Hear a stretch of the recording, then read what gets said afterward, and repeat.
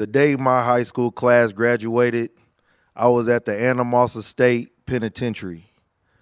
I got there from a path I took at an age of 7 years old. That's when I met three people, three of my closest friends. One was a thief that stole, that didn't have to. Another one knew how to buy and sell drugs. And the third one was a young alcoholic. And me, myself, I had a bad temper and was the protector of the crew. So I was down to do whatever. I would go from one extreme to another. So with the four of us, you had some straight thugs, which we end up calling our crew Young Thug. You know, growing up with them, you know, thinking it was cool to, have fun doing crime, skipping school, fighting, smoking and drinking. I thought all that was cool, but in all actuality, it's not. It's really the opposite. So as we got older, our drug use got worse, our alcohol got worse, and our love for money grew to a point that all we cared about was getting money, smoking, and drinking. So one day we decided to rob a bank. The day that we decided to rob a bank, my friend didn't want to do it. He had a bad feeling, but I was so in love with the money that I was like, we're going to do it. So we go do it. When I'm in there, I remember seeing the looks on people's faces, how scared they was. I was in there just to get the money. I didn't expect them to look like that, but, just the look on their faces, I was like, they were just so scared. And then I started thinking, how could I stoop this low to do something like this, to make people that scared? But as the crime went on, my friend came out of the vault and we got out of there. We ran down the alley. We jumped into a car and went to his sister's house that was like a mile down the street. Thinking that we got away, I was downstairs splitting up the money. We had $60,000 apiece and I was still splitting it when he comes downstairs and says the police are on the way. So the police come over, they come in with their guns drawn. They come downstairs in the basement and they arrest us. We was arrested on live TV.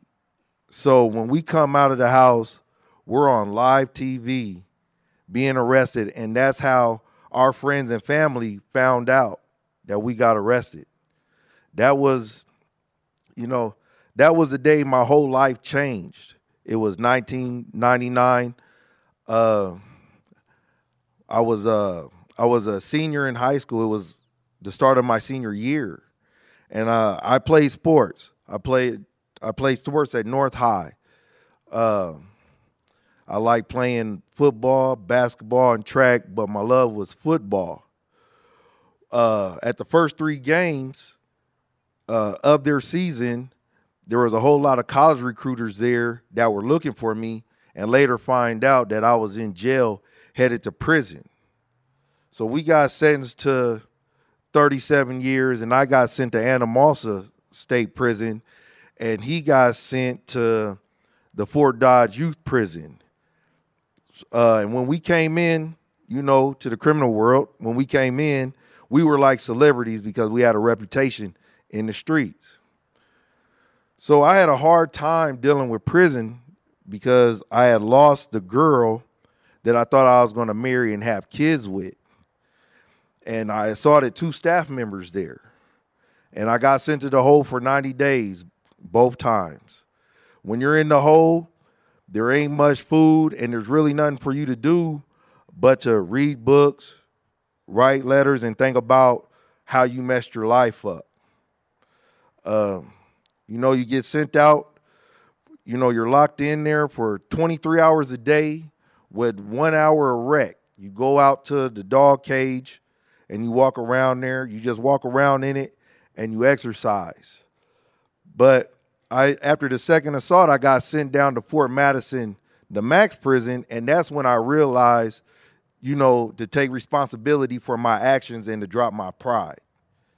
A lot of guys there got life sentences. So I appreciated not having a number. So, I got my high school diploma and I got my GED. I worked in the kitchen and I worked for Habitat for Humanity in the shop. With good behavior, 8 years later, I got sent back to Anamosa. 2 years after that, I got a work release from the parole board. That was 2011. That was June 9th, 2011. That was my great Uncle Bill's birthday and 20 days before my 30th birthday. My mom, thank you. Yep, thank you. Yep. My mom came and picked me up, and it was just unbelievable. It didn't feel real, and I couldn't believe that I was out. And it was scary to get in the car, to be in a car, because, in prison, every time you take a step, it's a calculated step. When you're in a car, you don't have no control over it. So we're going down the highway. I'm headed home, but we're going 80 miles per hour. But, I get to the work release, get out, I look for a job. I get a job at DZ Manufacturing. And before I left Anamosa, there was a class that I took that taught you how to get a job. You had to do more than just fill out an application. You had to get close to the person that was hiring. What I would like to do is when I would go in for the interview, I would talk. If they asked me about my personal life, I would talk about my personal life as much as I could without talking about the job so they could get to know me. So when it did come time for us to talk about the job and them hire me, I could let them know, I was a ex-felon and just getting out of prison, and, they would feel for me, and which they did. So a month after that, I started taking truck driving classes at the DMAC Transportation Institute. From there, I got my CDL license, and I also, 3 months after that, I got into church.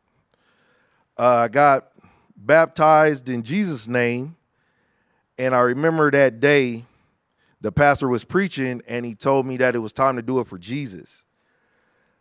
And I knew he didn't say my name, but he knew he was talking to me, so I knew I had to act on it because I knew he was talking to me. So after joining church, I did things in the church, and I got involved in the community helping guys that were getting out of prison because I didn't want them to go back. When I was looking at it, I felt like if I was there to help them with the with the things that right at the beginning, because that's what a lot of times they go back on, you help them with the things at the beginning, that it would be a better success rate for them. So, doing that, helping them out, I end up becoming like their conscience, somebody that they count on, somebody that they talk to. If they do go back to jail, I'm the one that they call. I might send them money. I might bond them out. I even started writing back to my friends that were in prison because communication is key. No matter where they're at, if they're locked up, communication is key. So it's important to have that communication with them. To further on from that, I worked at the homeless youth shelter where we volunteered to work in the kitchen, prep food, clean the kitchen, prepare food for the youth.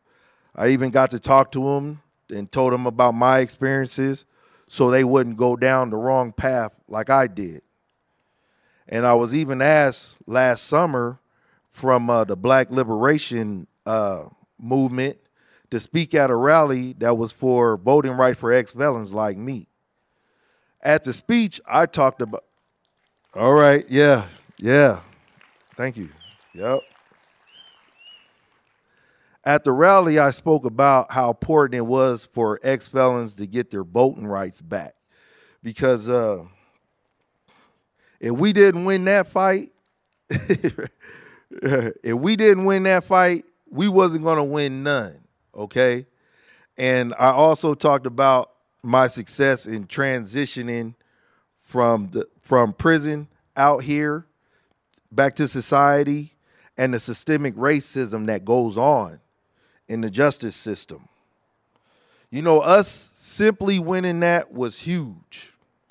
But I'm here today telling my story because I don't want to be judged for my past. When people hear about you been to prison or you been to jail, they look at you a certain way. Like, he's been to jail, he's been to prison, he's nobody to be trusted. When it comes to a real second chance, I should get a real second chance. Thank you. I don't want to be judged for my past no more. I want to have the opportunity to fully embrace my new start. Thank you.